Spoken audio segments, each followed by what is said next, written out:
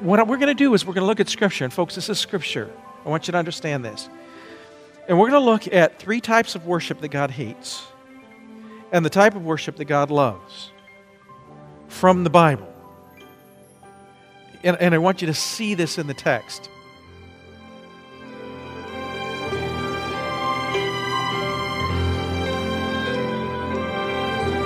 I'm Celeste Montague. Welcome to Dare to Stand, a radio ministry of Northwest Valley Baptist Church in Glendale, Arizona, featuring the teaching of Senior Pastor Dr. Kevin Schall. Dare to Stand is on the radio to proclaim the gospel of Jesus Christ to all who will listen, to carefully teach the truth of God's Word, and to encourage a healthy lifestyle of worshiping and honoring God. For more details about Dare to Stand or the ministry of Northwest Valley Baptist Church, please visit www.daretostand.org or call the church at 623-581-3115. You can receive a free MP3 copy of today's message or the entire series in MP3 format for a small fee by contacting the church. Well, last week we began a new Bible study series with Dr. Schall on the subject of worship. The Lord has much to say throughout the Bible about how we are to worship Him. Are we worshiping Him the way He wants us to, from the heart? Let's listen as we bring you part 1 of a message titled, Real Worship About the Heart. And Dr. Schall tells us about worship that God hates, as well as worship that pleases God. Here's our teacher to read to us from the book of 1 Samuel. 1 Samuel chapter 13, verse 18. And he tarried 7 days according to the set time that Samuel had appointed. But Samuel came not to Gilgal, and the people were scattered from him. That's Saul. And Saul said, Bring hither a burnt offering to me, and peace offerings. And he offered a burnt offering. And it came to pass that as soon as he made an end of offering the burnt offering, behold, Samuel came. And Saul went out to meet him, that he might salute him. And Samuel said, What hast thou done? And Saul said, Because I saw that the people were scattered from me, and that thou camest not within the days appointed. The Philistines gathered themselves together at Michmash. Therefore, said I, the Philistines will come down now to me, to Gilgal, and I have not made supplication to the Lord. I forced myself, therefore, and offered a burnt offering. And Samuel said to Saul, Thou hast done foolishly. Thou hast not kept the commandment of the Lord thy God, which He commanded thee. For now would the Lord have established thy kingdom upon Israel forever. But now thy kingdom shall not continue, but the Lord has sought him a man after his own heart. And the Lord hath commanded him to be captain over his people, because thou hast not kept that which the Lord commanded thee. We're going to deal with worship now, worship in the heart. Now, here's what happens.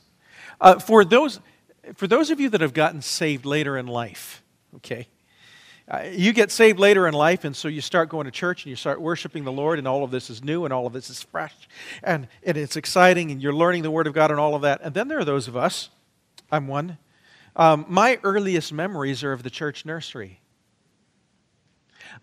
We never woke up Sunday morning when I was growing up thinking, are we going to church today? I mean, and praise the Lord for that. We never did that. As I got old enough to go to youth activity, it was never a question, okay, am I going to go to this activity or not to this one? I mean, we were always there. Mom and Dad, youth activities were never a form of punishment. Okay? You supported your ministry, you supported the church. That was a way of serving the Lord. There were other more effective. That was just the way it was. So what happens is doing ministry becomes part of life. That's one of the dangers, at least that exists in my life, potential in my life, because ministry and worship, coming to sing the songs that we have sung, that have sung all my life. I mean, you could just kind of put your brain into neutral and open your mouth and the words would come out. Even the harmonies, right? They just kind of all sort of come out. It's one of the dangers. And it was one of the dangers for the children of Israel. What we're going to do is we're going to look at Scripture. And folks, this is Scripture. I want you to understand this. And we're going to look at 3 types of worship that God hates and the type of worship that God loves from the Bible. And I want you to see this in the text. Now, in 2 of these especially, actually all 3 circumstances, you can see all of it in every circumstance. We're just going to emphasize certain ones in certain places. But you still can see all of it. But so 3 characteristics of worship. False worship that God hates. And by the way, God does hate it. I read in 1 Samuel chapter 13 in this service. In the first service, I read in Isaiah chapter 1. I just want to read this to you because we get the idea that God just loves everything that we bring to Him. Here's what it says. Isaiah chapter 1 verse 14. Your new moons and your appointed feasts, my soul hates. We get the idea. The God of heaven is sort of like grandma. You know, you can take whatever picture you draw to grandma, and she's going to love it, and she's going to put it on her refrigerator. Right? Because that's the way grandmas are. And she's going to look at that picture, no matter how far you colored outside of the lines or how terrible it looks, and she's going to say, isn't that wonderful? Isn't that beautiful? God's not grandma. And that's really important for us to understand. Because He clearly says, because we assume, and this is the way American Christianity in particular functions. We assume that whatever we bring to Him, whatever we like, we can bring to Him of whatever we want, and God's going to love it. And that's not the case. It wasn't the case even from the beginning. With Cain and Abel, it was not the case. So let's take a look at 3 types of worship that God hates. I'll use this one. The first one we'll talk about in 1 Samuel chapter 13 is manipulative worship. So here's what's happening. We come to 1 Samuel chapter 13, and Saul is a fairly new king at this point, and he's about ready to go to war, and Samuel is functioning. He's functioning as priest, high priest. He's functioning as priest, and he's also functioning as a prophet, a dual role for Samuel. Now, but you say, wait a minute, but Saul is king. That's part of the problem, isn't it? A false sense of authority. A false sense of who's in charge and who gets to make the decisions. See, and this is one of the problems. We need to be really honest about us as Christians. We are in charge of our own lives. What I think goes, what I like is what is best. It's all about, I sound like a car commercial. It's all about you, you know? That's the commercialism of our society. It's, it's whatever you want, it's all about you, it's all about you. And we create a sense of selfishness. And worship then is used to manipulate. So instead of worship now being about God, because here Saul he's got this situation in which he's about ready to go to war. Samuel has said, wait until I get there and I will offer the sacrifices. Saul waits. His soldiers are starting to leave. He's starting to get worried. He's full of fear. Now, it isn't just fear, it's anger, right? And so then fear and anger and frustration and all those things start to turn to self-justification. And you can see him getting angry. I can't believe it. And Samuel is not here. What is wrong with him? Why is he not here? And so Saul usurps the role of the high priest. He asks for the sacrifices to be brought, and he makes the sacrifices. Now, what was he thinking? Well, he was manipulating.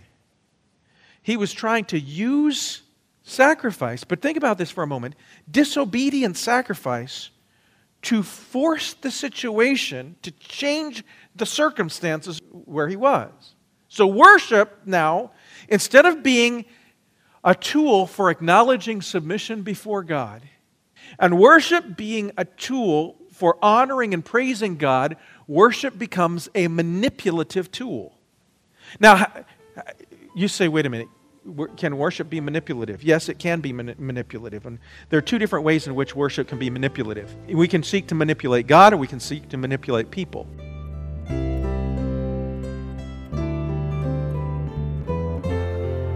Dr. Shaw will be back to continue our lesson on real worship, which is not about trying to hype up people or sell them on some form of preferred product or God. You're listening to Dare to Stand with Dr. Kevin Shaw as we bring you a new study today on the subject of worship and a message called Real Worship About the Heart. Dare to Stand is a radio outreach of Northwest Valley Baptist Church. You can link to the church at daretostand.org. Now, here's Dr. Shaw to talk a little about an addiction recovery ministry at his church called Freedom That Lasts. Hello, this is Kevin Shaw. Are you or someone you know dealing with the agony of an addiction? You cannot change what you do until you let God change who you are. Freedom That Lasts is a discipleship ministry of Northwest Valley Baptist Church that applies the life-transforming principles of the gospel and Christian growth to the problems of life-dominating sins and addictions. All of this happens in an atmosphere of love and accountability. If you would like to know more information about this important ministry, give us a call at 623-581-3115 or visit our website at daretostand.org. Go to the homepage and click the Discipleship Connections button. Thank you, Dr. Shaw. And if you or a loved one would like more details about the addiction recovery ministry called Freedom That Lasts, please contact Northwest Valley Baptist Church today. And now, let's get back to Pastor Shaw as he recalls a true story about an advertising executive who was a Christian. Here's our teacher. I was reading an article many years ago. I shouldn't say that many. It was a major publication. It was back in those days, back in a different type of advertising environment. There was an advertising executive who was a Christian. He was stationed in the Chicago area, and there was a group of evangelical pastors that were there were in the Chicago area for a conference.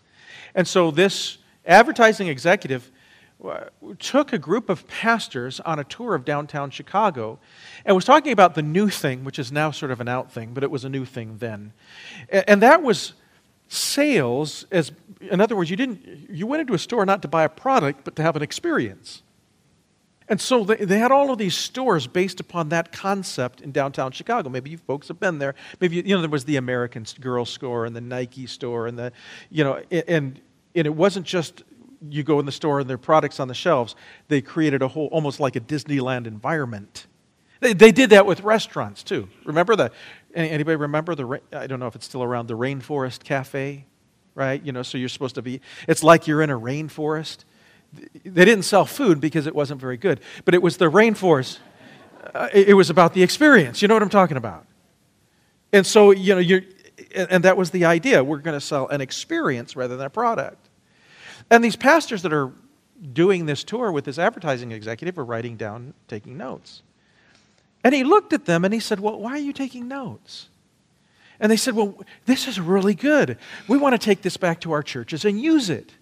And he looked at them with shock on his face, and this is what he said. He was the one that was writing the article. This is what he said, but you can't. And they said, well, why not? He said, because it's not real. It would be idolatry. I want you to think about that. In other words, you're creating an environment that feels to people like something that it is not. It becomes emotionally, mentally even, manipulative. You say, is that a problem in worship today? I think it's a problem. I just Googled two words together. Manipulative worship. Have you ever Googled something? Okay, manipulative worship. This is the first page. I'll just read some of them. Two words. How to avoid emotional manipulation during worship. Number 2, confessions of a former worship leader about manipulation and worship. Tricked into worship, the great manipulation debate. Is your worship, I'm reading just straight down the articles. Is your worship leading mere emotional manipulation? What does the Bible say about manipulation? How worship destroyed me from bitterness, how worship music destroyed me from bitterness to blessing. God-centered Christian, emotionally manipulative worship and idolatry. Who turned the lights out? Worship matters. Recognizing the real thing. Is Christian worship manipulative? You don't think it's a problem? It's a problem. Where we take worship and emotionally manipulate people into something that is not real. Now, let's talk about this with regard to Saul and this particular situation. Manipulative worship can seek to manipulate two different groups of people. Number one, it can seek to manipulate God in order to manipulate God's behavior. As if Saul could say, well, we're about to go to war and I'm losing people, and so what I need to do, I need to make sure that I get God's blessing, so I'm going to disobey God in order to make sacrifices right now in order to get blessing from God. Now, what kind of sense does that make? That doesn't make sense. I'm going to do something displeases God in order to please Him so that I can have His blessing. Now, we're just looking at the principles here. We'll work those down into application a little bit later. So, folks, can I just remind you of something? The God of the universe will never be manipulated by man. You cannot trick Him. You cannot guilt Him. You cannot browbeat Him. You can't sidle up to God and flirt with Him and get Him to do what you want Him to do. The God of the universe will not be manipulated. The second possibility is in order to manipulate the hearts and minds of people. In this particular case, what Saul would be doing then is he's making a sacrifice so it appears to the people like the blessing of God is upon Saul, right? So that the people will remain with Saul and believe that there is a relationship between Saul and God, and therefore between them and God, that doesn't really exist. Do you see where we're going with this? So, in other words, you're creating a false worship environment by giving people a feeling that has no substance. Now, there are different ways in which we can emotionally manipulate. You can emotionally manipulate people by using music hypnotically, repeating the same ideas over and over, same verses over and over. Now we go to the point where we're bypassing the brain to go directly to the emotions. Now you say, well, Pastor, you don't believe in worship, that worship should be emotional? Absolutely it should be emotional. If I truly grasp the concepts that we see here in the Word about God and about redemption and about what He has done, if I don't respond emotionally to that, there is something wrong with me. Either I don't understand it or I've become so hardened to it, there's something wrong with me. So worship, there should be an emotional response in worship to who we are and what our redemption is. You're allowed to say amen at that one. Right? But if I bypass your thinking to elicit from you an emotional response separate from the truth, that's manipulation. If I bypass, in order to make you feel like you have a relationship with God that you don't have, in spite of your disobedience, or my disobedience that you don't have, that's manipulation. And that's dangerous. And God hates it. So you say, well, who are you preaching to, Pastor? Are you preaching to me or are you preaching to you? Well, primarily this would be me. This would be Caleb. This would be us who are up here seeking to lead in worship, which means we're trying to be very careful to worship based upon truth. And not to create a situation that is false or idolatrous. And this is important. This matters. There are some folks that think, well, you're just an old-fashioned church and you just do these things because, you don't want to change. And we do what we do because we want to make sure that what we're doing is pleasing to God. So manipulated worship. The second is disobedient worship. Now, there's manipulation in this one, but there's also disobedience as well. 1 Kings chapter 12. 1 Kings chapter 12. We're moving forward in Israel's history now. Maybe it might have been, if you could take a day and go back into Israel's history and pick the spiritual high point in the history of the nation of Israel, the day I might pick is the dedication day of the temple under Solomon. David had prepared all the way, and Solomon's early years were good years, and they had built the temple, and it was this glorious moment in which all these sacrifices were made and the people rejoicing in God, and they were just thrilled to finally have a temple, and they had a king, and it was just like this one brief moment of glory. But from that point on, it was downhill. Solomon turned to sin, and when he turned to sin, eventually the nation turned to sin with him. Solomon's son Rehoboam then damaged the people by putting upon them burdens that even Solomon would not do. And so the nation began to twist and turn, and eventually Jeroboam rose up, and the northern kingdom rebelled against the southern kingdom, and the nation split. You have the 10 northern tribes under Jeroboam now, and the 2 southern tribes under Rehoboam. And when we come to 1 Kings chapter 12, these 2 nations are about to go to war, but God forbids them. Dr. Schall will be back with more on what happens between the northern and southern kingdoms of Israel and Judah. Stay tuned. You're listening to Dare to Stand, a radio ministry outreach of Northwest Valley Baptist Church in Glendale, Arizona, where our teacher, Dr. Kevin Schall, serves as senior pastor. Northwest Valley Baptist Church is located at 4030 West Yorkshire Drive in Glendale. That's just south of the 101 at 40th Avenue. Sunday worship service is at 9:30 a.m. Adult Bible studies and Sunday school for all ages are at 11 a.m., and Sunday evening service is at 6 p.m. Childcare is provided for all services.